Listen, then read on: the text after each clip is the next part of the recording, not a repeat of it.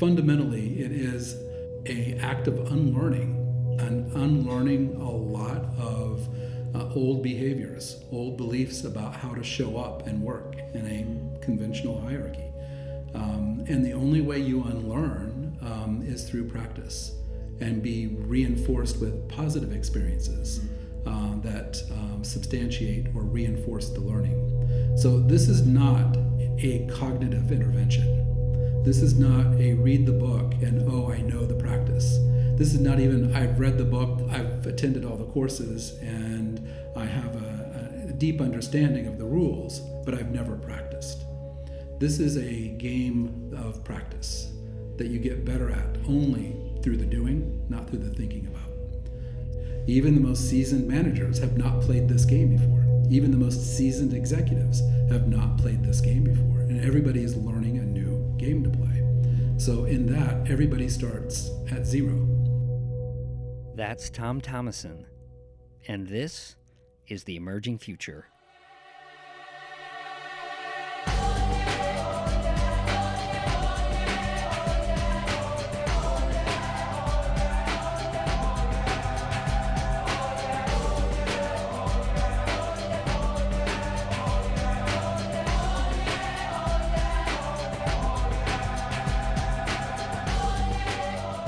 Welcome to the Emerging Future Podcast, everybody. I'm your host, Joel DeYoung, and I get to talk to the curious, compassionate, and courageous co-creators of our desired and emerging future. That is the mission, mantra, vision behind this podcast, because there is an emerging way of moving forward in the world in this transition time, and some people have a sense of where we need to go, and they're leading the way. And Tom Thomison, my guest today on the Emerging Future, is chock full of curiosity, compassion, and courage. He is pioneering a new way of working. Ever feel a little bit disenchanted with the work that you're doing? Yeah. Ever feel like there's something just not right about the management hierarchy that is so pervasive in our work environments? Yeah. Well, Tom has got a pulse on this. Tom's been doing this work for quite a long time, and he's completely reimagining the structures that are involved in organizing work, and he does it in and around purpose. So one of the things that really jumped out at me in this conversation was his use of the word contemplative, because he's using this way of working called Holacracy, and he'll go into that in the podcast. The holarchy instead of a hierarchy, it's a holarchy. And when we got into some of the details about what that actually means, he said really the practice of holacracy is a contemplative practice. I mean, can you imagine if work was a contemplative practice? If work was the way to become more of yourself, to learn, to share, to collaborate, and to ultimately become more human? Yes. Well, this is what Tom's doing. This is the work that Tom's all about. So for over a decade, he's been on this quest. Well, and I think it goes beyond that, because there's definitely this arc in the trajectory of Tom's path, and it starts off on a spiritual quest, and then it sort of lands back into this entrepreneurial, spiritual, contemplative way of working that he talks about. So I'm completely fascinated by it, and this conversation just was really eye-opening and enlightening for me, and really kind of got me jazzed up that whoa, this isn't just like an idea that you can do, like, oh, well, there's got to be a better way. Yes, well, there is a better way, and Tom outlines these actual practical structures and ways of doing work that that he's promoting.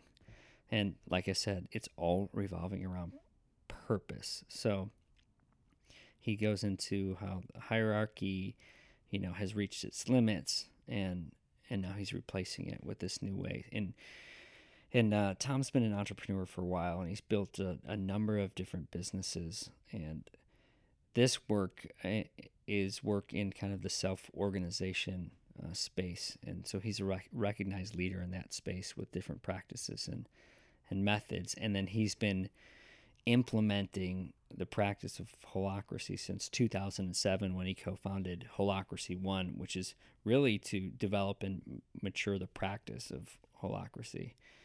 So now he is currently a founding member and partner at Encode, and those are actually key terms to hone in on. So just make a mental note: founding member and partner. It's different than founder and CEO, because this new way of working, there are no employees. So part of this endeavor is completely liberating the employment structure and breaking down the divide between employer and employee, so everyone's a partner in the business. And this new endeavor is called encode.org. That's ENCOD.org, and it's the organization that is focused on the creation of the necessary legal, the financial, and the social structures that further support this self-organization and this new world of work. So this is Tom Thomison going beyond employment and liberating purposeful work. And one more note before we start this. We recorded this in a small conference room in the Impact Hub in Seattle when he was doing some workshops in town. And I noticed that after the recording, when I was listening, back to it, that there's quite a bit of reverb in this small little conference room. So it sounded like perfectly still, and like this was going to be the best audio recording ever. And then there was quite a bit of just room reverb in it, and I've been tweaking it and trying to figure it out. And ultimately, the more I went back and listened to it, I'm just making it worse. So what I did notice is that when I listened to it, I notice it in the beginning, and then over time it sort of fades in the background, and I don't really notice the audio. So forgive me. I'm still working on my audio editing skills, and I hope that doesn't get in the way of how deep and meaningful this person's work is. So with that, here's Tom Thomison.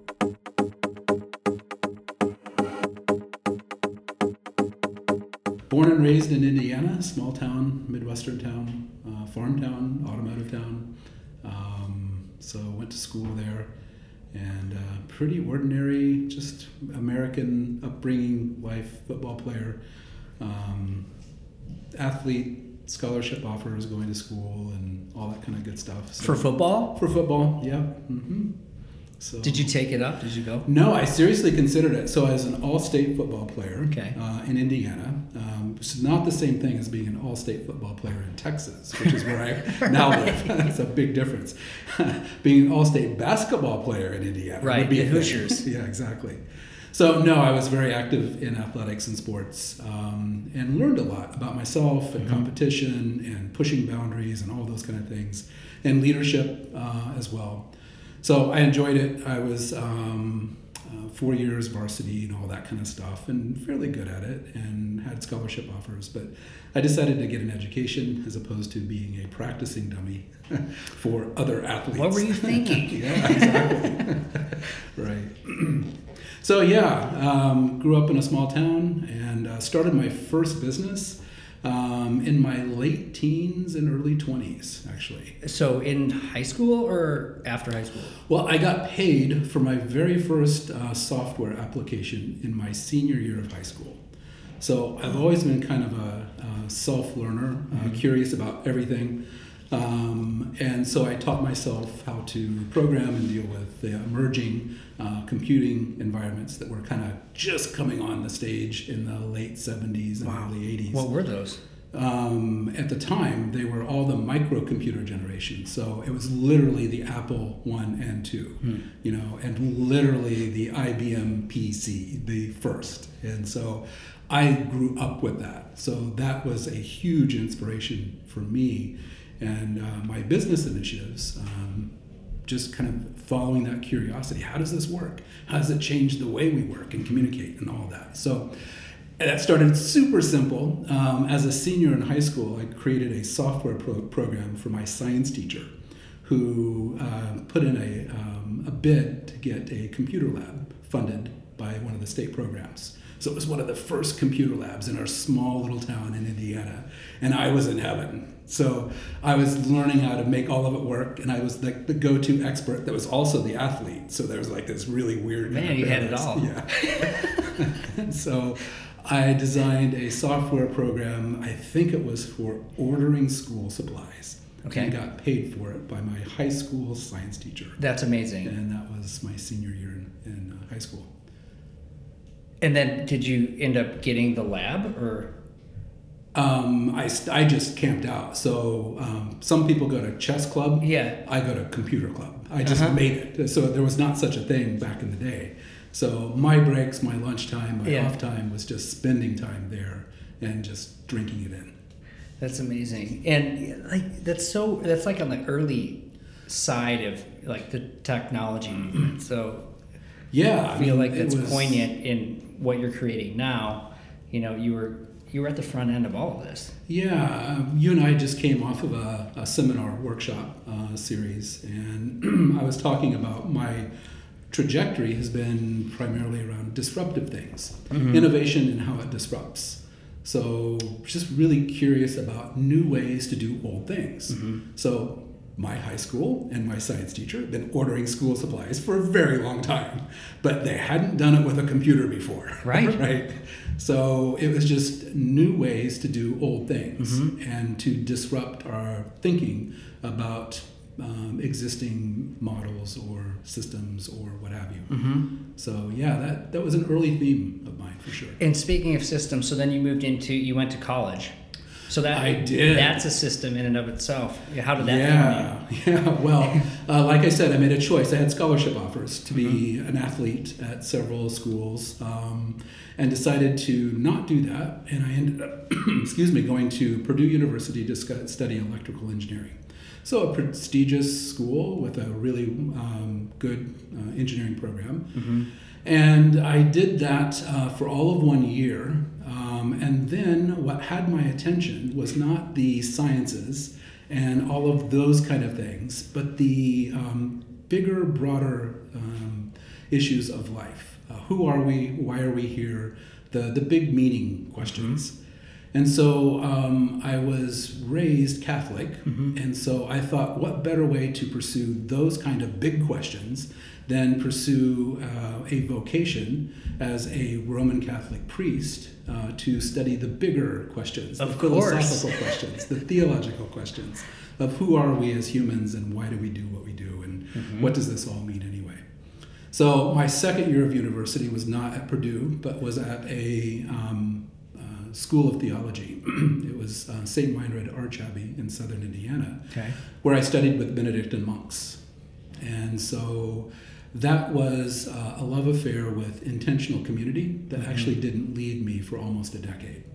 So I experienced there some wonderful people, amazing people doing amazing work, intentionally so. I would maybe label that now with a different label or a different term, but they were there for a purpose, to bring something into the world.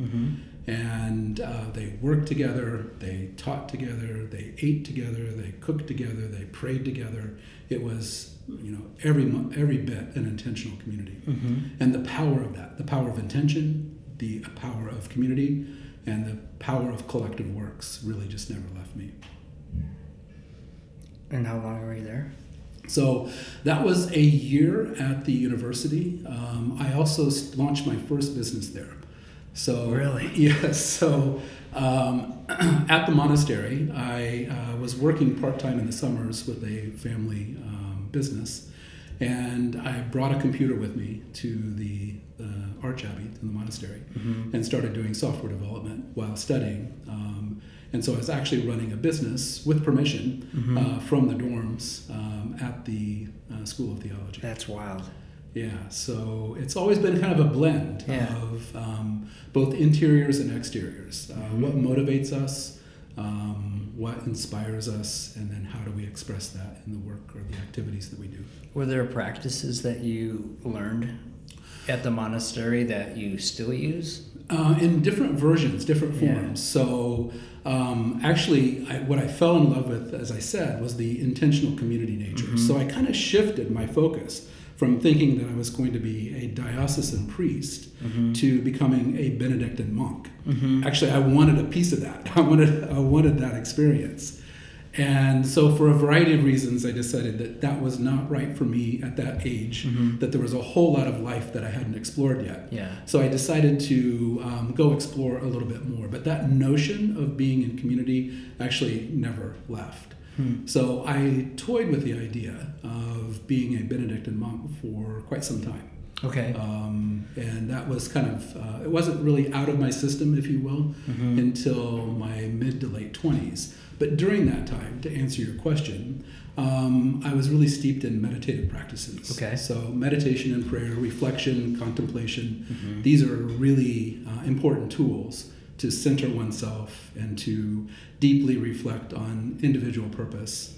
And I've explored many different techniques and methods over the years, and have shifted my whole belief system over the years, for sure, as we grow and mature and change. But those foundational roots of contemplation, meditation, and reflection have stayed with me. Now it's all about mindfulness practice, and meditation practices, but I've been doing that since my early 20s. Yeah, that's something that's actually coming into the mainstream in a huge way right now. Yeah. I mean, I think mindfulness was on the cover of Time magazine recently. No doubt.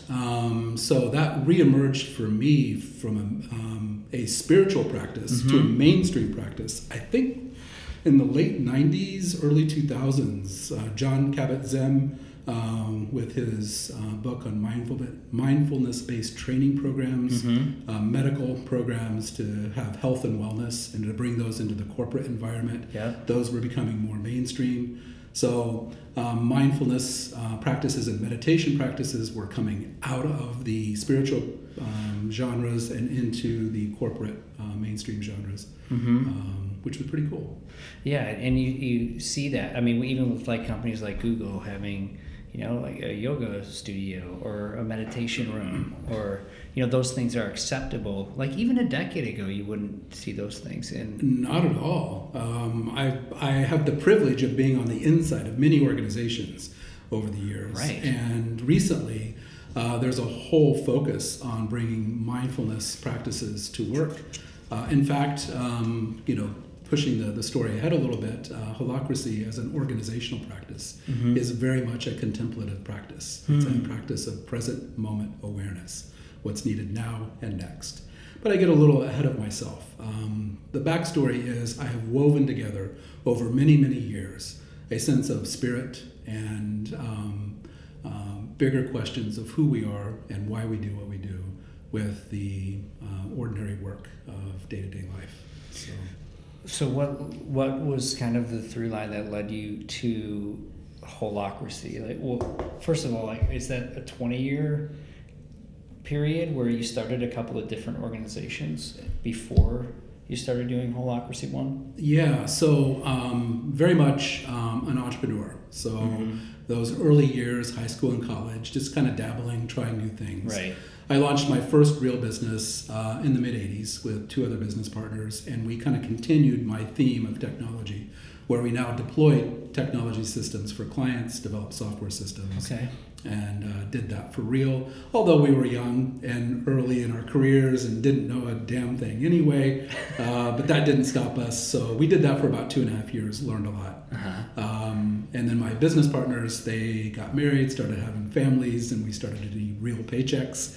So we decided to do other things. But that's kind of where I started as an entrepreneur. Yeah. I've had 6 different entrepreneurial initiatives over the last 30 years. And in between, I've tried every kind and variety of corporate structure. For-profit, not-for-profit, Fortune organizations, Fortune 5 companies. I've been deep in the management consulting field, in professional services, working with all the usual players from McKinsey to Price to Accenture. Had public company audit experience with businesses, took a company public in the late 90s, early 2000s. I've had successes and failures of all kinds over 30 years. And I've started now 6 different companies, including HolacracyOne was the 5th, which was launched in 2007. And then my current activities with Encode.org as a founding member, we launched in 2015. How did HolacracyOne come into play for you? Yeah, well, it's a great story. So where to start the story for me, I had just sold a company. That was 2005-ish. And I was kind of at the top of my management consulting change management game. I'd tried all the varieties of things. Business process improvement, total quality management, change management, teams, self-directed teams, on it goes. And quite frankly, realizing that we were getting the same results led to a lot of frustration and outright cynicism that, we aren't fixing this problem. We're throwing solutions at it, but those solutions, as good as they are, lean techniques, agile techniques, teaming, they wither away and die when they get attached to or bolted onto existing structures. That the power system somehow finds a way to erode all that goodness. And over about 18 months, and I don't know what it is about 18 months, but in my experience, after 18 months of a really cool thing, getting a whole lot of attention and a whole lot of energy and a whole lot of money, it atrophies. It withers away and dies.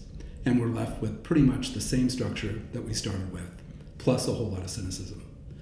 So I was kind of holding that experience and asking that classic entrepreneurial mantra, there must be a better way.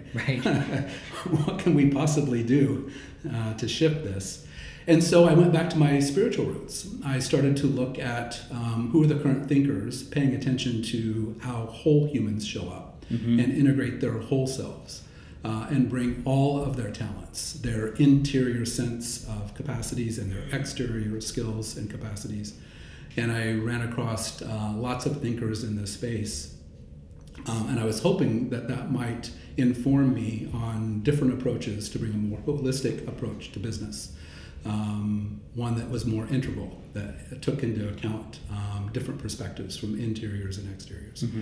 It was at that conference, one of those conferences, I was exploring that I ran across my now business partner, Brian Robertson, who was experimenting with these questions and holding this same frustration and looking for that better way in his software company that he started in the early 2000s.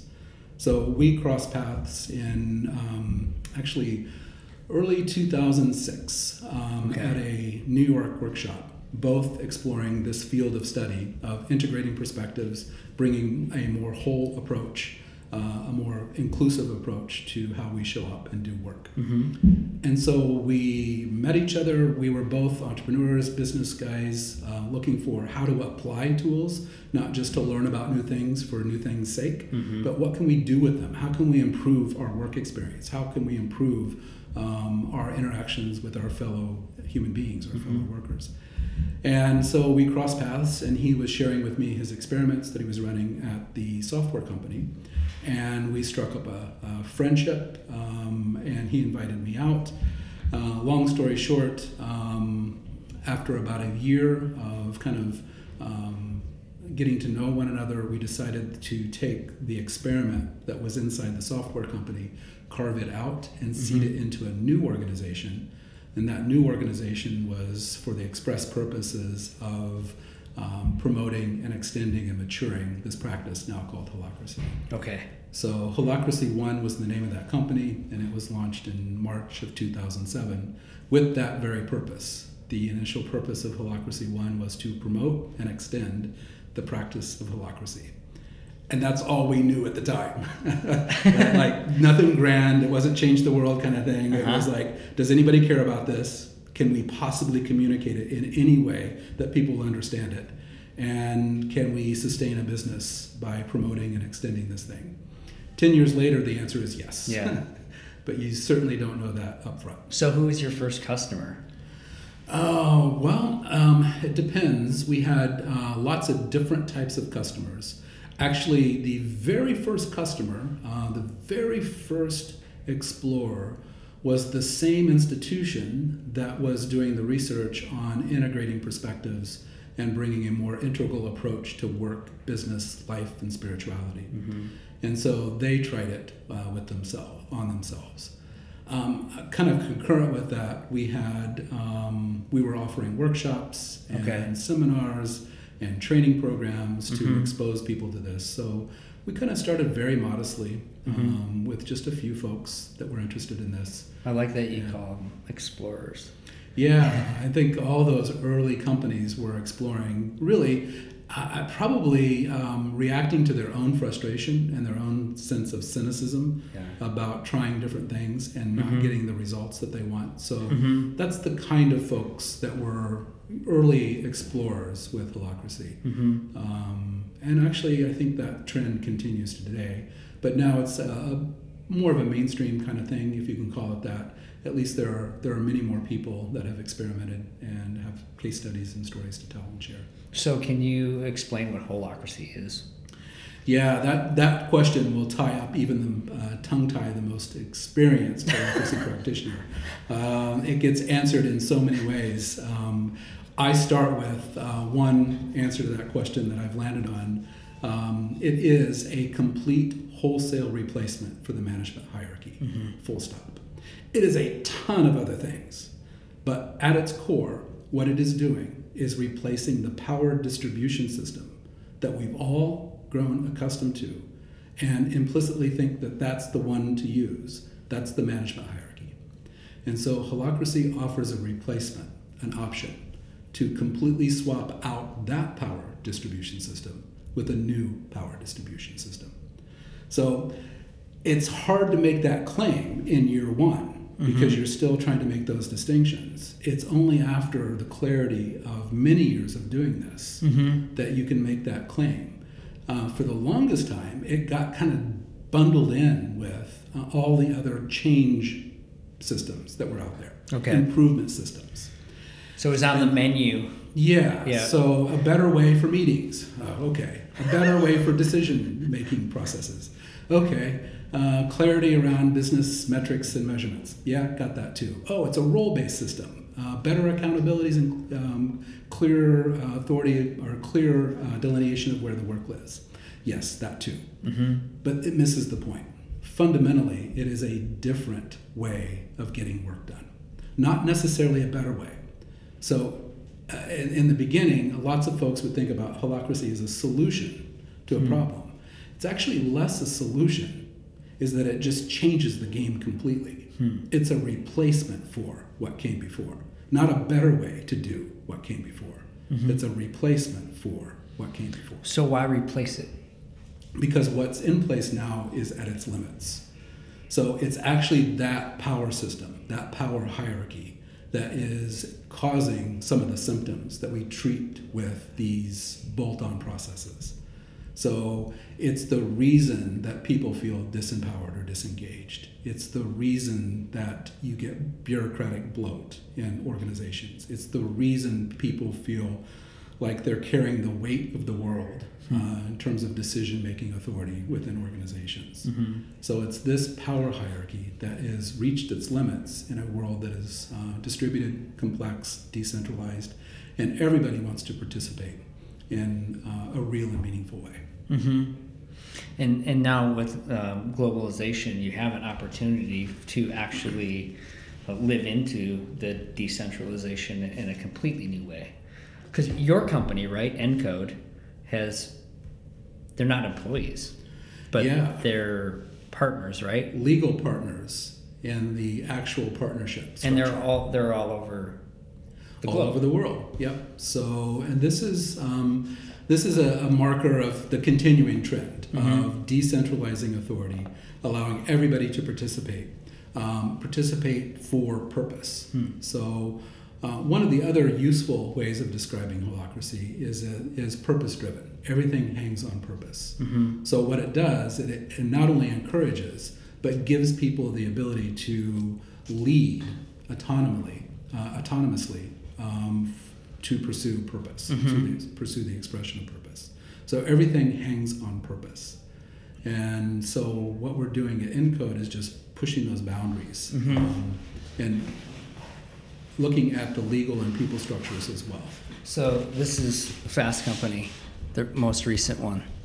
Mark Zuckerberg's on the cover, right? And it's all about putting your values to work, lessons on profit, purpose, and good business. Yeah, purpose is the new motivator. It used to be, and it still is for sure, no doubt, the inspirational leader, the inspired boss, the visionary. And we still have them. They are the new heroes, the new gods, if you will. And the heroic leadership model, I think, is suffering. And we need a replacement for that. Purpose is that replacement. Something that inspires everyone, including those leaders too, to see brought into the world, see manifest in the world. So purpose-driven entities, purpose-driven business, conscious business, sometimes it gets called, is certainly a replacement for the traditional leader. Yeah, and I feel like purpose gets thrown around a lot. Like, we're going to find our purpose, and then we're all going to gather around it, and then we're going to go to work, and we're going to do that. And it's inserted in so many conversations. I feel like it's everywhere now, and therefore it's kind of lost but some sort of meaning. So can you tie that back to how it's meaningful for what you're doing? Of course, and it's kind of how you characterize it, because it's common. We're going to find our purpose. Yes. Now we're in trouble, right from the start. What's our purpose? It's the collective integration of purpose that fails. So that's what we're not trying to do. We're not trying to find a collective or common purpose. We're actually trying to discover what the organization's purpose is. What is its gift to the world? What would be missing if that organization didn't provide it to the world? It's not a collective or consensus or lowest common denominator or sense of what our collective purposes are in the world. It's serving something greater than ourselves. So it's the fundamental why of that organization. Why does it exist? What is its gift or offering to the world? That's what we're in service of. Not even our collective experiences or purposes. That's not what we're shooting for. So Holacracy is the for-purpose organization. Yeah, absolutely. Everything hangs on purpose. Okay. So all decisions are based on how well we're pursuing that purpose. Are we making good decisions that move us ever closer towards that purpose, and not making decisions that would diminish our capacities to express purpose? Okay. So the whole rule set is tuned into how well does this organizational structure express purpose into the world, its purpose.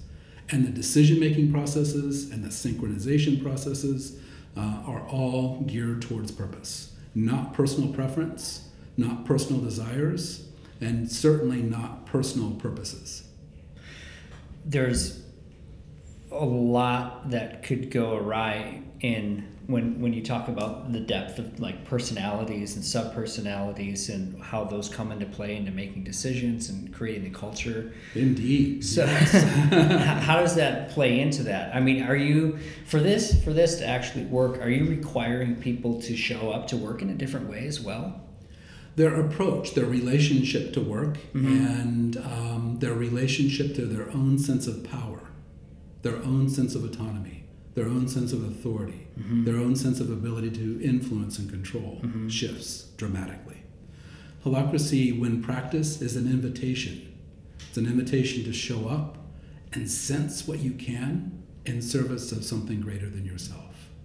And when you feel like you've got that sense, you have a path to process what you sense and allow the organization to do something with it. That's beautiful. I mean, it almost sounds like it's a way to be human in the world. It's a double-edged sword, though, because we have grown accustomed to being kind of pulling back to the shadows, demurring, feeling fearful of being trumped or outvoted, or in some way embarrassed even.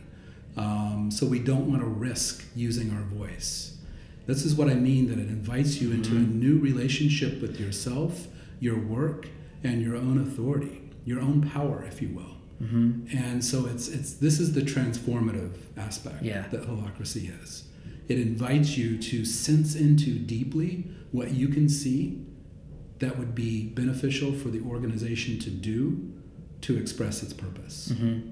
And there you have no bars, no barriers to voicing that sense. So this is a huge, huge shift. Well, it's a huge shift. I mean, especially when people's fears have actually been realized and enforced. Yeah, back to the cynicism. And over again. And now you're saying, no, forget all that. You can show up as yourself and you can risk here it's safe. Yeah, so it's one of the crown jewels, if you will, of Holacracy's constitution is the decision-making process. And it's known as the integrative decision-making process. And it's the heart of the governance practice. Okay. And governance is just sorting out what's the work, where does it live, with what authorities, right? So this is like the crown jewel of finding an alternate way for humans to come together and make decisions that tease out personal preferences and biases and allows space for everyone to show up and sense into signals, capacities that they have naturally, and allows them to surface it on behalf of the organization. So it gives an alternative to consensus or consent. It's a different way of coming to a decision. So it's described as integrative decision making. It integrates perspectives of those that care about the purpose and is designed to find workable ways forward fast, workable ways that cause little or no harm, don't move us in the wrong direction, but move us incrementally in the right direction towards purpose. And so integrative decision making is the key to that process, and it's one of the gems, I think, that is Holacracy. Can you give an example of what that looks like? Like when you come together as a group and you're making a decision, I'm assuming you're on Zoom technology because everyone's all over, and so you're behind the screens and you've got something to work out. Yeah, it can be through any medium. In fact, there are ways of doing this now, even asynchronously through Slack and other channels. So you have a high degree of fidelity from in-person meetings, Zoom virtual meetings, of course, or Skype or whatever, all the way to asynchronous processing using the same principles. But basically, it is the people that care about a particular aspect of the organization's work. Okay. You might call it a functional area. They get together from time to time and integrate their learning. They integrate the perspectives that they bring from actually doing the organization's work. And everybody has equal voice in that regard. So everyone who is participating in that work can sense into how could we do that different or better or improve it in some way. Or do we have structures that are no longer necessary, no longer useful, that they were just something that we thought might be needed, but in reality weren't actually needed. So everybody's invited to that process from time to time. And anybody that senses that the structure could be improved can propose that improvement. Okay. And so anybody can propose a change to the way the work is structured or where the authorities lie to do that work. Okay. And so it starts there with, I sense that things could be better because through doing the work, I think we could do it this way and we would have incremental improvements. So that person proposes a change.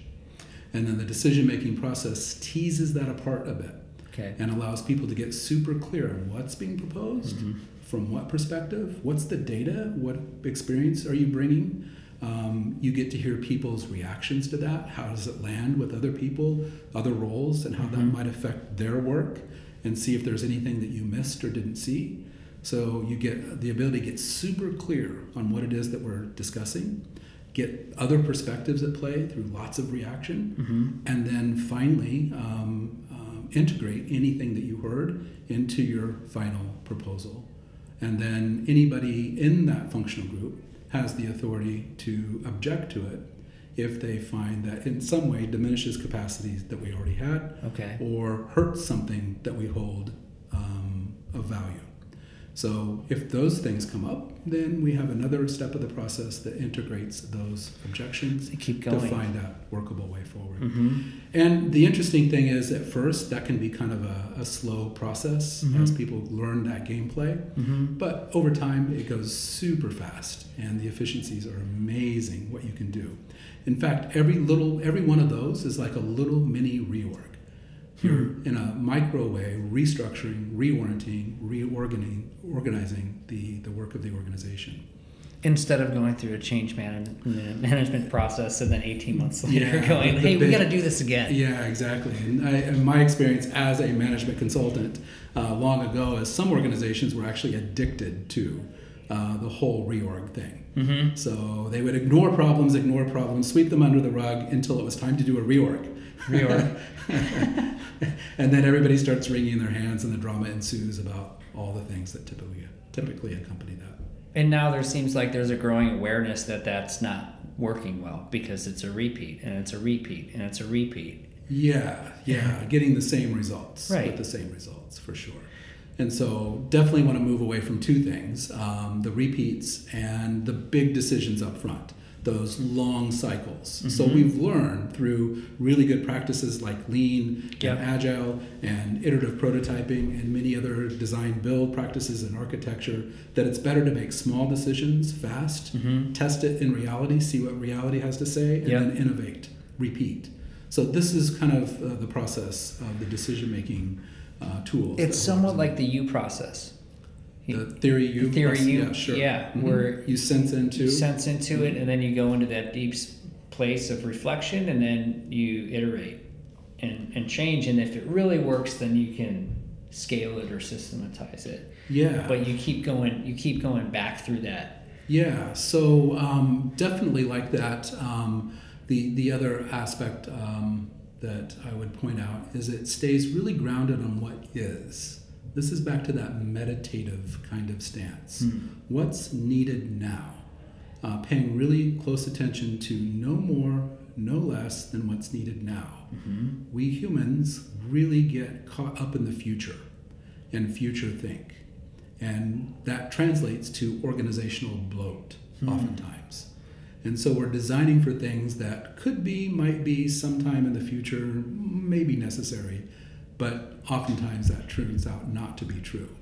So what this practice is doing is holding us honest to what we can actually see and what's actually needed now to keep the organization on track, not to serve our personal preferences or pet projects. Difficult to do. Very, part of the transformative and transformational practice. Because we all want to assert our own perspective and be right. Yeah. It feels good to be right. Yeah, and the process is really, really cool, and it helps us see our own attachment to them. It doesn't scold or project. It just kind of holds up a mirror. So at some point it becomes self-evident. It's like, oh, this is really about me. This is just, I need to let this go. This is about me, not about the organization getting its needs met. And then it reminds me that, hey, I really do care about this organization's purpose, and I want to see that into the world. So that's that notion of serving something greater than self. It really seems like you are integrating like your history and the spiritual practice into the work of the business realm. Yeah. In which they see there's often a huge divide. Like, there is the spiritual realm and practices, and then there's the business practices that they don't... Compartmentalization. Fragmenting thoughts. And we haven't mentioned this yet, but of course, Fred, Lelou writes extensively about this in Right. Reinventing Organization. And as organizations and organizational systems Mm-hmm. develop and mature, they recognize that compartmentalization is getting in the way Mm-hmm. and leading to dysfunction and actually unhealthy circumstances for humans. Right. Yeah, that's a great book to figure out the development in the way that humans organized and kind of where we're at and what's emerging right now. Because we're moving right from what he identifies as the orange paradigm, right? Which is a rational. Isn't that the rational dominant paradigm right now? Yes. So that would be What are the characteristics of the orange paradigm? Do you remember? outcomes, measurements, metrics, profit, growth, scale. It's the classic rational approach to growing and scaling a business. Mm-hmm. Where the next would be more sensitive to values and impact and social good. So that's kind of that next stage of development. And we're attention in to the transition period, so we're sensing a little bit of what is working. Yeah, and those value memes are playing themselves out in big ways in society for sure. And then, as Fred points out, and others as well, there are developmental memes beyond those two as well. And that's what he's pointing to with his color system. You mentioned developmental theory in the workshop earlier. How does that relate to this? I mean, it's similar to what Fred's talking about, but are you thinking of other frameworks? Were you thinking of other frameworks when you were thinking about developmental theory? Like spiral dynamics, for example, Yeah. would be another one. Yeah. So what we want is an organizational process that will honor wherever folks find themselves on their developmental journey. Yeah, that's great. And not try to make them one way or the other. This is one of my personal pet peeves against professional development or personal development. That is, personal and professional development is awesome, wonderful, great, needed, necessary in all kinds of varieties. But to do it in a coercive way, to try to optimize someone for greater efficiency in an organizational environment, feels like a travesty. So what we want is a developmentally aware system that allows people to be where they are, sense what they can sense, and participate in a way that is healthy for them. I think that's one of the other things that this decision-making practice and the whole practice of Holacracy brings to the table is a developmental awareness that there are different perspectives at play. Hence the cornerstone of our governance process of integrative decision-making. It's about integrating perspectives. We all bring a variety of perspectives to play. Those perspectives are colored or influenced by our own developmental journey, our own value system that we're currently holding. And those, as we all know, change over time, change as we mature, change as our life conditions change. So Holacracy is about taking those, wherever they are, as a perspective, one perspective, and then finding a way to integrate those perspectives in service of a broader objective, the purpose. So there's a developmental lens, if you will, that's used when you look at Holacracy as a system or a practice. And I think that in Lelou's book, the metaphor that we're moving away from is the machine metaphor. So like you mentioned, the efficiency within a person. So you're developing them and they're doing the personal development so that they can become more productive and more efficient in their role. And what we're moving into is more of a living organism metaphor. And that's when I saw the Holacracy logo, or the circles and the nestedness of the circles, that seems like it's almost a representation of a natural living organism or a living system. Yeah, no doubt. One of the characteristics that mark this new way of showing up in the world is the replacement for that hierarchy, that power hierarchy. And the replacement is a natural, organic holarchy. It's where Holacracy begins to get its name, right? So it recognizes there's a better, a more requisite, natural way of structuring something. The way the human body is structured, a developmental approach to structure, and that is what a holarchy is. It's a natural hierarchy of ever-increasing wholeness towards something that you care about, a purpose. And so Holacracy has an eye towards all of those developmental issues. And you've been helping companies move into holarchy or holacracy for about a decade. Yep, for over 10 years. I've led many of the ones that folks that track this kind of stuff read about, and seeing how real entrepreneurs, real executives, and just real ordinary people respond to this. Can you give some examples of some companies that you've worked with? Yeah, the ones that are oftentimes highlighted. We've worked with the larger deployments, aviation companies, retail companies, media companies. So I've worked with those executives that were really kind of carrying that same sort of cynicism and that curiosity of there must be a better way. And it's those individuals that kind of tapped into the promise that Holacracy was early on. Yeah. And what's been the experience so far? I mean, 10 years is a lot, but... Well, exponential growth now. It started very small with just a few. But there are, many, many hundreds of organizations all over the world, many tens of thousands of people that are working this way, again, all over the world. And that all started out very small in the early 2000s or the mid 2000s. So 10 years in, Holacracy is in, I think you said earlier, 500 to 600 organizations globally. Yep, I think the published data is about 500 organizations that can be trackable, and there are probably many other organizations that are just do-it-yourself experimenters that aren't really on the radar. Okay. Yeah. And is there technology to support, like when you do, it's not a reorg, it's an implementation? Yep. Or is that what you call it? Implementation or an adoption of an alternative approach. Yep. So you're adopting something new. You're adopting the Holacracy Constitution, the rule set, and swapping out your old rule set, the management hierarchy. So you have to go in and you have to train because you're dealing with managers and essentially.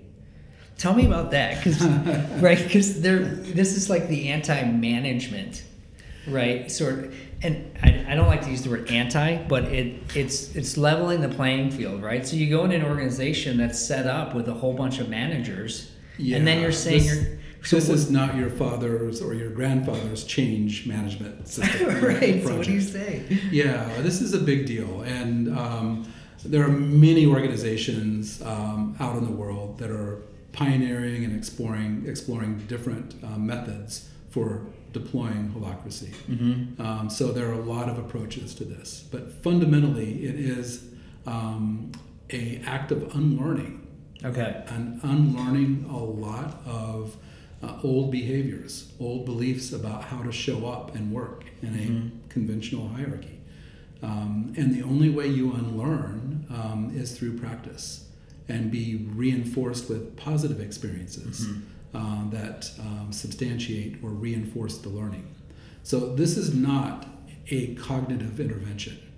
This is not a read the book and, I know the practice. This is not even, I've read the book, I've attended all the courses, and I have a deep understanding of the rules, but I've never practiced. This is a game of practice that you get better at only through the doing, not through the thinking about. So this starts, I was in our workshop we just had, I was talking about everybody starts at zero when you deploy Holacracy. Even the most seasoned managers have not played this game before. Even the most seasoned executives have not played this game before. And everybody is learning a new game to play. So in that, everybody starts at zero. And the deployment method is to help people get from that to a sustainable state fast. And there have been lots of techniques tried over now 10 years. Some successes, some failures, and some really cool innovations that are going on to help people over that unlearning curve fast. So it is about surrendering into a system that you trust to express purpose and let go of held beliefs about how things should be done. Wow, that's a powerful premise. It's a lot for both sides of the equation. One of the things that I equate it to is like going in and turning the lights on. So with this practice, everything becomes visible. There are no sacred cows. You're not playing politics. Well, you have to learn how to not play politics because that is so habituated. But there are no fiefdoms. There are no territories. There are no toes to step on. Your boss is not your boss. Your boss is a member with you, a partner with you, helping to express purpose in the world. And so it's a radically different experience for both the former leaders and the former direct reports. Mm-hmm. So on both sides of that, it's a big change. It's a transformative change. It's huge relief for the managers that have been carrying heroically the burden of decision making, the buck stops here kind of thing, or the bottleneck or the constraint. And for the line folks, the folks that are actually doing the work, closest to the work, they finally are able to channel what they see and sense into the organization unencumbered from filters, middle management filters. So it's a huge shift on both sides. Mm-hmm. And it's scary. Managers over decades have been socialized on how to lead and how to manage, and you climb a ladder, and there's progressions that reward that behavior, and that's all changing. Same on the other side, those that employees that have been grown cynical and afraid to use their voice for good reason, are really hesitant to step into a space that allows them to do so. So all of these learned behaviors have to be unlearned, and then a confidence has to grow to step in and play differently. Mm-hmm. So what are the limitations? In what regard? The limitations of holacracy in and of itself. So back to my foundational definition, it's a replacement for management hierarchy. So it's any organization that wants to get work done differently can adopt this and then grow and scale. Mm-hmm. So I don't see this as a big company solution or a small company solution, a for-profit or non-profit solution. It's any organization that wants to find a different way to express its work can adopt Holacracy. So now where has it evolved into, and what are you working on now? Well, this is all still happening with HolacracyOne and the partners and providers within HolacracyOne's network. It's global. But as an entrepreneur, about 2 years ago, having a front row seat to all of this work and seeing the really amazing and transformative effects that self-organizing the work had, I was also becoming more and more aware that there were a couple things that we left behind. We did an awesome job of making a distinction, breaking that fusion of management hierarchy and culture and people and work and structure. We broke that apart and got really focused on what an organization is and how to structure an organization and express its work. But we left behind a couple systems that now need to be upgraded too. And so about 2 years ago, I started to vocalize that sense that there could be a better way on our legal structures and our people structures, and started to see if other people could see that too, if there was any resonance around that, and was connected deeply with the Holacracy community. Christiana Susoiler, who's sitting here to my left, was one of those individuals that deeply resonated with this as well. And one other individual also deeply resonated with this enough to launch a new organization. And that new organization is encode.org. So that's my sixth endeavor over the last 3 decades. You can't stop. Yeah, I know. And encode.org's purpose now is to go beyond employment and liberate purposeful work by taking the good work that we've done with Holacracy in the world, self-organizing that system, and now using those exact same principles and embed those exact same principles in our legal structure and our people structure. So changing the way our corporations are actually structured at their foundational level. How limited liability companies are structured, or partnerships in the States, and this is a global effort. So all over the world, there are different jurisdictions with different corporate structures, and we're working with a variety of structures to embed self-organizing principles, the very ones that we've grown to love in our Holacracy practice in the legal system. And then do the very same thing when we think about moving beyond employees, changing the way we think of ourselves in relation to our work, not in an employer-employee relationship, but as an independent agent, someone that happens to care about that organization's work and wants to hang out with other individuals that also care about that work. So we want a collection of independent agents of purpose, you might say, that care about purposes in the world.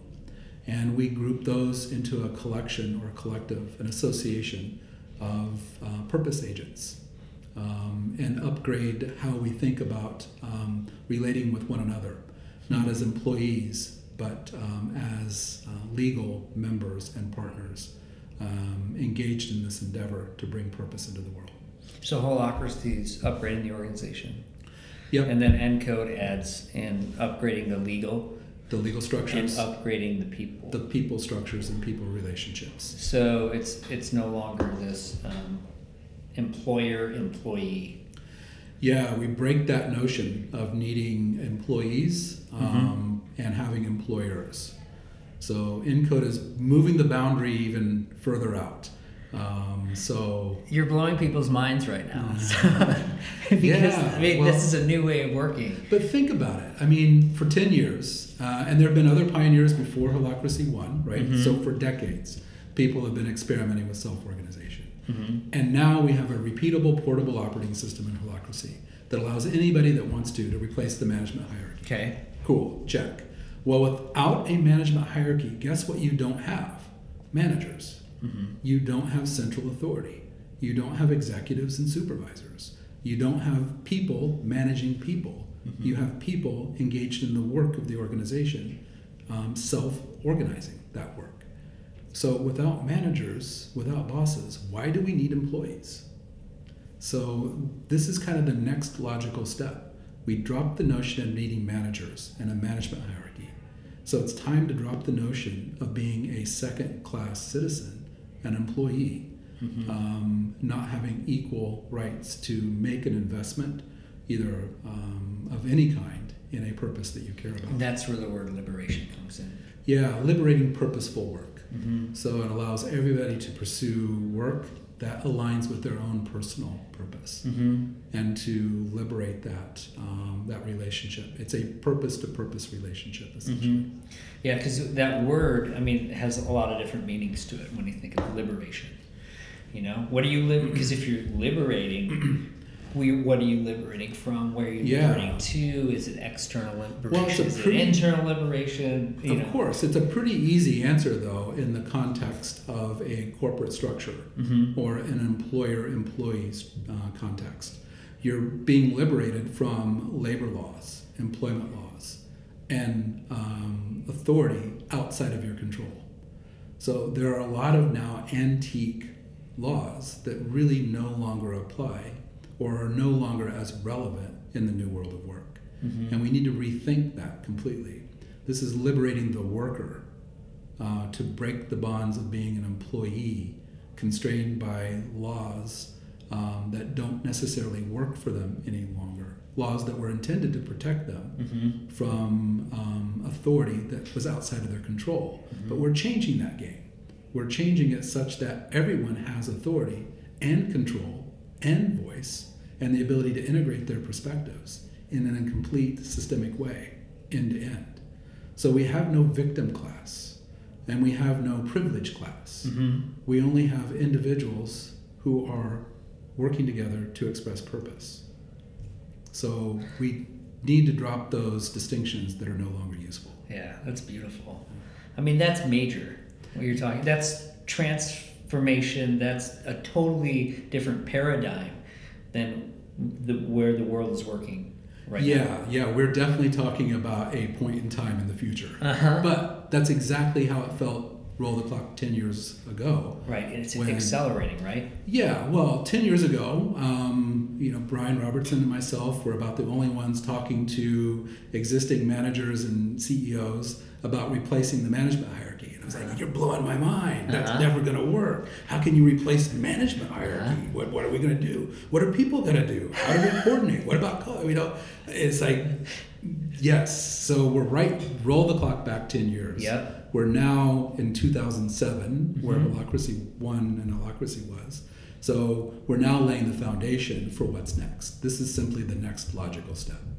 So we're experimenting and doing some pioneering work with attorneys who are really interested in this area of law, and organizations that are willing to pioneer new constructs all over the world, and essentially creating a new meta layer of law to replace the need for employees. That's awesome. Yeah. So if you were to start you said an LLC. So what would look different now than a current LLC? I've started a couple of LLCs, but for me, it's like, I'm going to start a company. Yeah, LLC seems like the simplest thing to do. Yeah, of course. And get online, and fill out the form, and then, okay, I have a company. Yeah, that's all you need. Check box. Check that box and go, right? Yeah. File with the Secretary of State somewhere, and you're off and running. Get your taxpayer identification. There it is. Yeah. Open your bank account, and you're off. Yeah. But in that document, there is really important governance, and you're ignoring it, about how partners interact with one another, where the authority lies to dissolve the company or share profits or any number of a myriad of other things. So our objective is, on a global scale, to select flexible existing legal structures that allow us to make the fundamental changes we need to enact a for-purpose structure. So I know that's a mouthful, but we've selected in the States, the limited liability company structure gives us enough flexibility to basically gut them and remove the unwanted things. And the unwanted things are officers, directors, boards, shareholders that all have authority that's being granted to them through centuries-old governance processes and decision-making processes. So we completely gut them, and we replace them with 21st century decision-making, integrating perspectives, not wielding power personally. We also change, now that everyone is a legal member, we open up the investments that they can hold. So everyone becomes an investor. It's changing the notion and the definition of even what an owner is. Sounds really off to my ears to think about a self-organized entity that is all about purpose being owned by some other person. That just sounds completely off. As bad as owning another person. And we've abolished that for the most part, or at least trying to, in all parts of the world. So this makes everyone an investor and no one an owner. Everyone can invest for purpose. And some investors are just out of school, and their investment is time, energy, and talent for a paycheck that goes into their bank account so they can pay their mortgage and put their kids to school. Perfect. And for some investors, it's a midterm investment that they're making a little bit more, a little bit less, and leaving a little bit more in the organization and taking a deferred stake. Okay. And for others, it's more the classic capital interest, that they're taking a long-term position on the overall growth of the organization and the potential appreciation of value that that organization might have in the That's really interesting. So everyone becomes an investor, and no one owns it. No owners. No owners. No employees. No employees. Only investors. No board. No officers. And the entity itself is the one that self-organizes.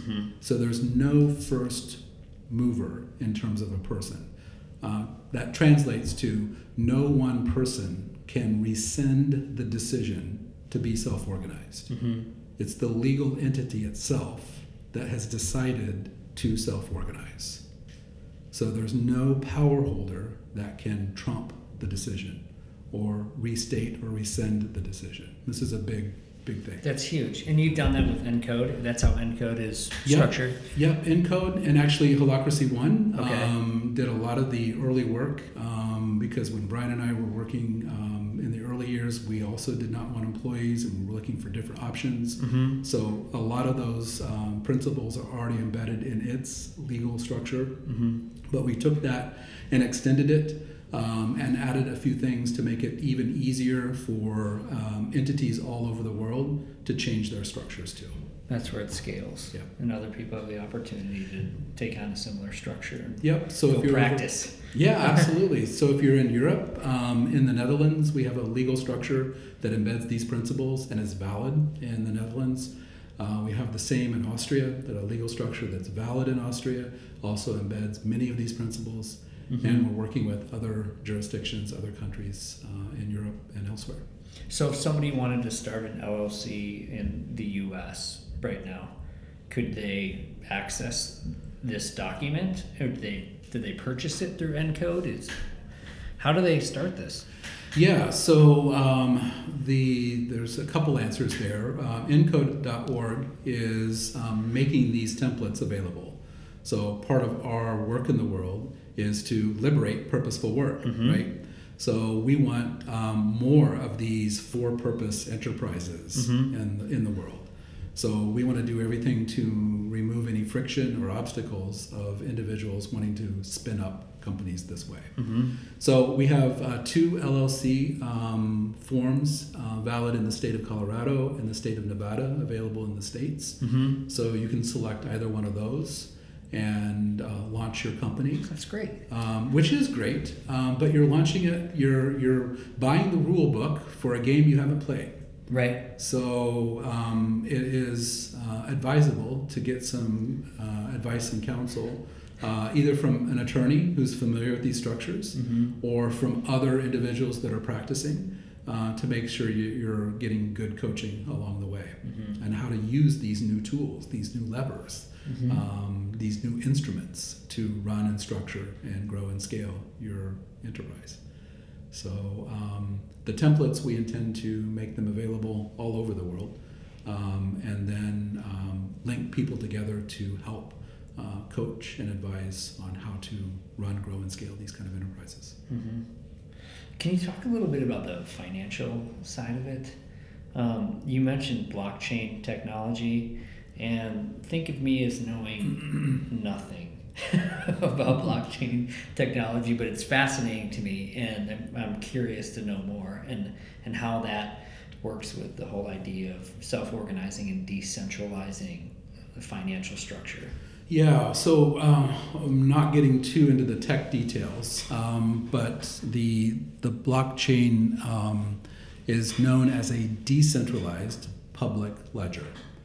And that just simply means that all records are maintained across the entire system in a peer-to-peer kind of construct. Mm-hmm. There's no central authority. So the blockchain, through its technology and its architecture, keeps a record of all transactions, is one way to think about it. Okay. So it's a public ledger of transactions. And they would claim immutable, that you can't break it, high degree of security. Okay. So you can trust. It's a trusted system that a transaction is unique and can be verified as such. Mm-hmm. You need that to have the types of things that are stored on the blockchain, mm-hmm. like contracts or agreements or currencies. Mm-hmm. So the blockchain is the underpinning upon which some of the cryptocurrencies that are getting a lot of attention today ride upon. So the blockchain is simply a ledger. Okay. It's a place to store transactions, if you will, mm-hmm. or record of transaction, if you will.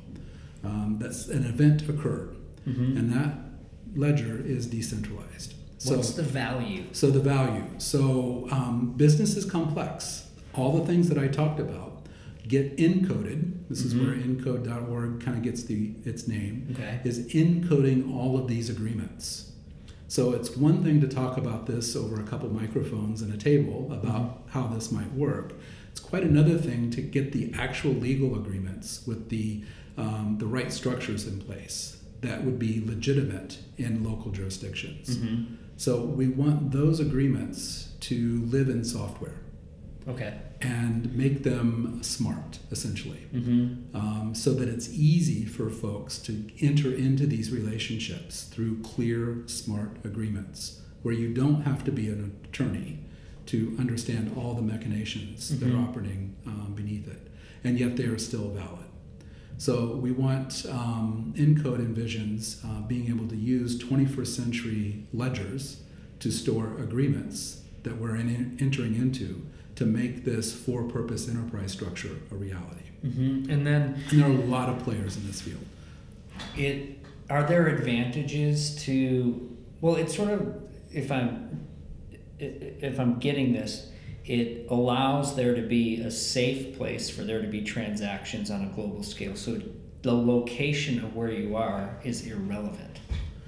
Yeah. So I'm thinking of like underdeveloped countries and the opportunity for, those people to use a technology like this. Is there a value there for them that's not realized right now? Yeah, it's just like the internet has become or is nearly ubiquitous everywhere, access for all. Mm-hmm. But the internet is, I think Kevin Kelly writes this in one of his recent books. The internet is the largest copy machine on the planet. It just makes copies after copies after copies, and it's everywhere, right? And you can't trust, if this is a copy, is this a trusted source or not trusted source? It's not so good at that. It's great at making all the information of the planet available everywhere, right? Mm-hmm. But not so good at knowing if a particular piece of information is unique and can be trusted. That's helpful. And so the blockchain technology addresses that problem. Mm-hmm. It's a trusted ledger, so that you know that a certain event between two parties or multiple parties happened, and it can't be corrupted by any one node in the system. That there's cross checks, if you will, across the entirety of the system to ensure that it is a trusted source for the transactions that you care about. And these are certainly transactions that we care about because they structure the legal relationship we have with our business entities, and also structure our financial investments. It's how we hold our financial stake in these entities. So are you using blockchain technology right now for the financial transactions for ENCODE? We are not. So we are developing the foundational agreements first. So we need those to be legit and effective in all the jurisdictions. And then we'll take those where we have an architecture for a platform that we're developing to tie these pieces together.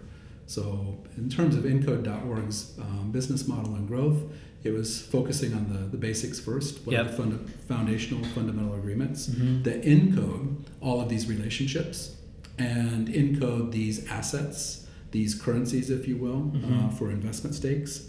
And once we have those, then we translate those into software, and then that software rides on the ledger. So how many people do you have 10 on the team or in the organization? Yep. So what is it? Yeah, the enterprise. So we have had as many as 12 individuals. We're now at 10 legal members, and we're just about ready to bring on 4 additional ones. So, and those are about equal across both sides of the Atlantic. So we have about 5 member partners in Europe and the same in the States. Okay. And so what are you working on right now, finishing the agreement piece of it? Or? Yeah, we're finding early movers in various jurisdictions. So I mentioned a few: the Netherlands, Austria, Switzerland, UK, and Canada, and Germany. So we're looking for early movers in those jurisdictions and looking for good attorneys familiar with those jurisdictional business entities that are also interested in this new world of law, and then working with those collectively to create the new agreements. Okay. So that's been where our focus has been for the last 12, 18 months. And we now have, as I mentioned, legitimate, recognized agreements in 4 of those jurisdictions. Did you say the U.S.? U.S., we have 2. Okay. Yeah. So, and the other part is just getting the word out. So it's just letting people know there is indeed another way. There's another way to structure your work, structure your legal relationships, structure your capital assets. There's another way to spin up or start up an entrepreneurial initiative. All you startups out there, there's another way. Yeah, to actually bootstrap your startup without all the unwanted things. So founders and founder fusion that sometimes take years to unwind from, or sometimes cause a company to tank because of partnership disputes. So there are new pathways to do all those things. That reminded me to ask you about dynamic equity, because that's a whole nother concept too. Because I've been involved in some ventures where, you start them and you've got the pieces of the pie identified in the beginning, and then those don't change. Yeah, well, that's old school, right? Yeah. Predict and control. That's not very dynamic. That's not very responsive. That's not very agile, as they would say. So these are some of the principles, of course, embedded in self-organizing systems. They're more agile, more iterative, less predictive. So we wanted to take that and find a way to bake that principle into the legal structure. And we ran across the work of Mike Moyer, author of Slicing Pie, which is awesome work. So as I said, I've started 6 entities over the last 30 years, and all but this one, encode.org, even HolacracyOne, when Brian and I launched that, we were confronted with the same question that confronts all business partners. What's the equity split? Is this a 20-20 thing, 20-20-20-20 times 5? Is this a 50-50 thing, 80-20 thing? What are we doing? Yeah. And of course, no one really knows if they're honest with themselves. There are a lot of methods and a lot of techniques to value and come up with an answer, but it's all predictive on the future. So Mike, to his credit, developed a system called Slicing Pie that takes a dynamic approach to track the actual inputs needed to bring a company from early phase to at some point cash flow break even, first round of investment, MVP, minimal viable product, whatever the marker is.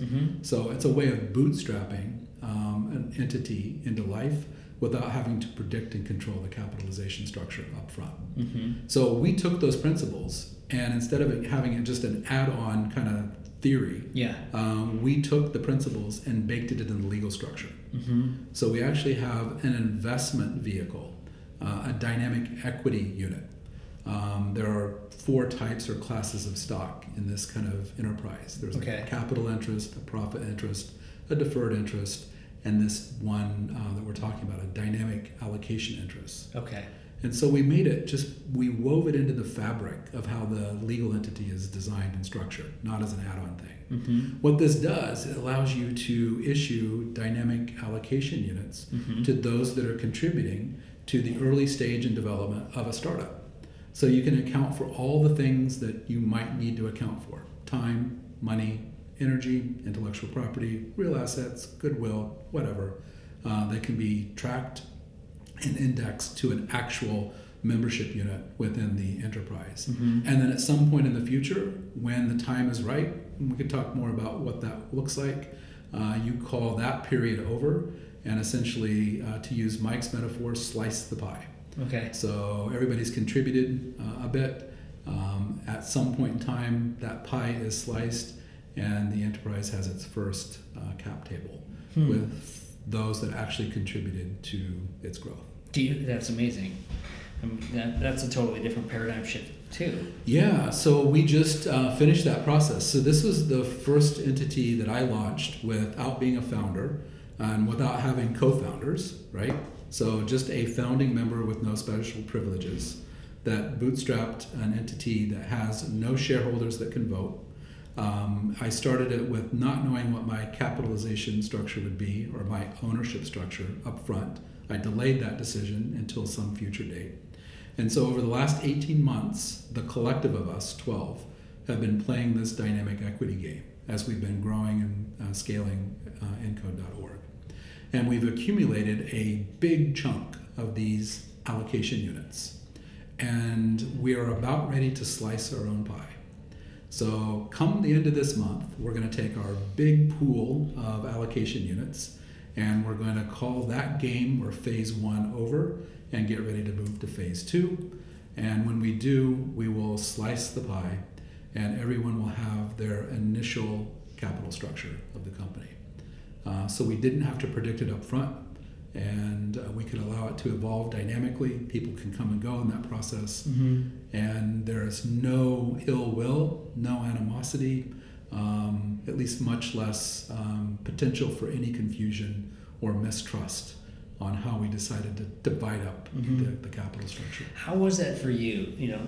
essentially starting an organization and leaving that open. Yeah. Because when you have an idea, you kind of want to, hang on to. You get so protective of your little idea, right? And so having started this and going, you know what, I'm going to let the process sort of dictate what my value is. Yeah, well, I was well prepared for this. Mm-hmm. I only can say that is because I had to do the very same thing, this very active surrender around control with HolacracyOne. Okay. Even though HolacracyOne, Brian and I still had to do the partnership dance and the capital dance with other components, not just he and I, because we didn't have a better way. Mm-hmm. We were still using a conventional way to structure the capital structure of the entity. But what we did have to surrender to was control. Mm-hmm. So we used Holacracy. That was the very first startup that used a self-organizing operating system to launch a company. So we used Holacracy from day one at HolacracyOne. I remember our first governance meeting, which marks the birth of HolacracyOne, March of 2007. So that is an act of surrender. Mm. So that actually primed me, prepared me for the next act of surrender, which is allowing everybody that resonates with the purpose of Encode to come together and contribute to the degree and capacity they can to help build this thing. And I care enough about this purpose that I'm confident that we'll track the actual inputs that help grow the entity, and it will accurately reflect the contributions in the end. And so I was prepared to step into that space along with the other 2 founding members and now the other 12 members. And when all is said and done, we're 18 months in, I look back. In fact, we just had a review with all of the members. So everything's public and visible. So we see how this table, this pie is changing over time. And I asked the question, I said, here it is, black and white. Here are the actual numbers, here are the actual inputs, here's the percent of class that you're going to get at the end of this equity split period. How do you feel? Does it feel comfortable? Does it feel fair? And to a person, it was like, yep, this feels about right. This feels like what it should be. And so we've short-circuited all the potential partner disputes. Mm-hmm. We have a fair and ratable way of capitalizing Encode.org 18 months after it was formed. And everybody was on board with it. Yeah, so which is a beautiful thing. Yeah. And if they weren't, they didn't have to wait until that day because it's visible and transparent all the way through. Mm-hmm. Tension processing rules apply. In other words, if you see something that you feel is out of balance or moving us away from a purpose that we all care about, do something about it. Act. Process it. Mm-hmm. So who do you feel like are the most ripe early movers for this new way of working? Yeah, so certainly those organizations that have been practicing Holacracy straight up. So that may be ready to upgrade their legal structures, change the notion of having employees and moving to all legal partners. There's huge benefit in taking that step, and they're already well practiced in the self-organizing process that is Holacracy. So there's that. And then entrepreneurs. I've spoken with many of them. I was at the responsive.org conference in Berkeley last fall and met with many entrepreneurs across the world that were really dissatisfied with the options available to structure and capitalize early stage companies. And so entrepreneurs looking for better ways to launch a for-purpose initiative are also good candidates. Would anybody not be a good candidate? I think those that are still playing around with or entertaining the whole notion of self-organization, where power and control still isn't quite ready to be surrendered into a systemic approach, probably aren't ready to do all of it all at once. I think it takes, it's the same answer that I have when people ask me, what organizations are well suited for Holacracy? Basically, it's any organization that is willing to give up the management hierarchy to express work in the world. Surrender. So you have to be ready for that. Who's ready to surrender? Yes. Yeah, you have to die a little bit to the notion that you can control everything and predict everything.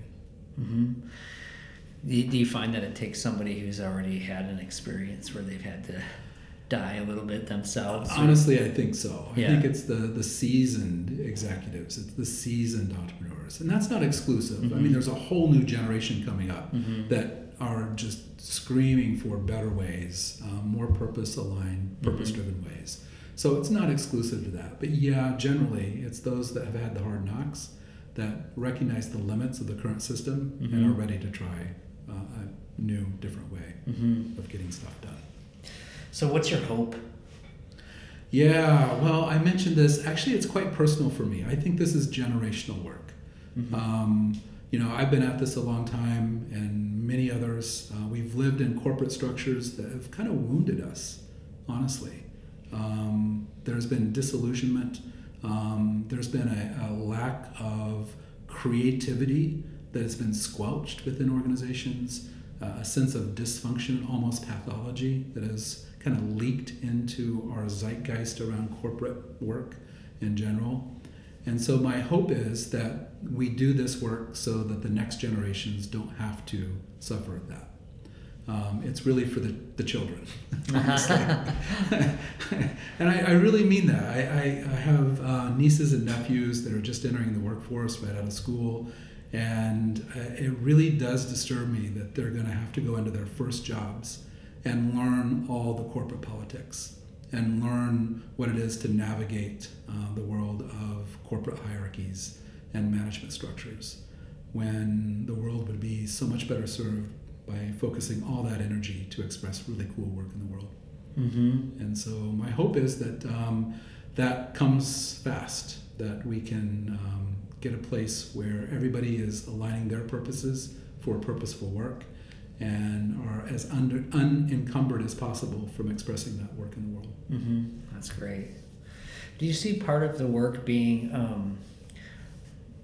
of ENCODE being sort of guides or teachers, and sort of guiding organizations or even people? I mean, you think about, you're adding the purpose agent to that, and that's a very, individual piece of it too.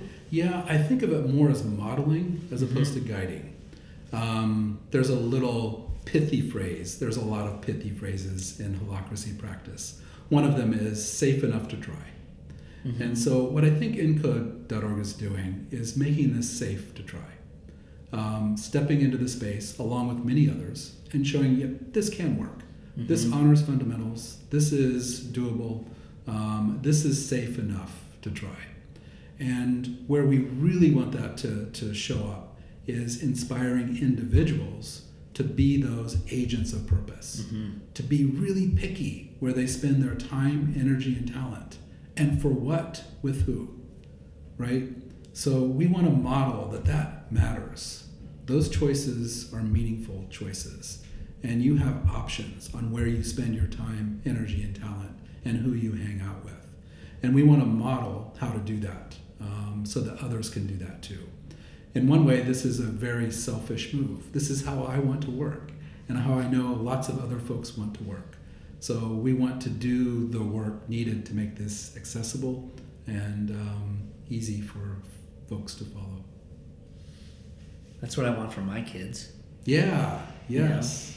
I want them to grow into a society where they're able to become their full selves and to align with their purposes and do become these creative sort of change agents and have a safe place where they can step into that. Yeah, I think we want our structures that encourage that don't stand in the way of that. That the structures themselves are designed to support that work. Maybe it's a better way of thinking of it, and don't get in the way of it. Right now they feel like they're in the way. They feel like they're outdated, they've reached their expiration date, they're no longer as useful as they once were, and they are actually impeding purposeful work in the world. Well, do you think there's anything that you didn't touch on or that we didn't talk about? No, that was a pretty wide sweeping spread there for sure. If people are interested, encode.org, encode.org Yep. is the place to find out more information about ENCODE. And yep, you can show up there, take a look at how we're structuring these different agreements, where our workshops are to learn more. We have a blog post on Medium, so we're publishing white papers and case studies and testimonials from people that are working and living this way. What is it like? So you can go check that out. Sign up for our newsletter just to stay up to date on all the things that are happening. And yeah, that's the best place to connect. And if somebody wants to connect with you, what's the best way to do that? Yep, again, on the ENCODE site, there's a contact us, and you can put in any request, and that gets routed to the right person, the right role in the organization to take the right next action. Thank you. Yeah. Thanks for sitting. I really feel honored that you took the time to sit with me. And my pleasure. And Thank you share. for the invitation. This was really cool. It was fun spending the last chunk of time just chatting with you. Yeah, and I really feel like for me the resonance is this integration too of like the whole person, and bringing in sort of a spiritual component to business. And I think there's some healing, in what you're talking about that there's an appetite for. I know that I crave that, and feeling like there's a better way to do things. And I'm really impressed by the amount of depth and practicality that ENCODE is bringing forth into the world. So it gets me fired up. Yeah, well, thank you for that. That's super meaningful, and it means that we're resonating. We're on the right track of something. Something's needed. Yeah. Let's figure this out. Thanks again. Yeah, thank you.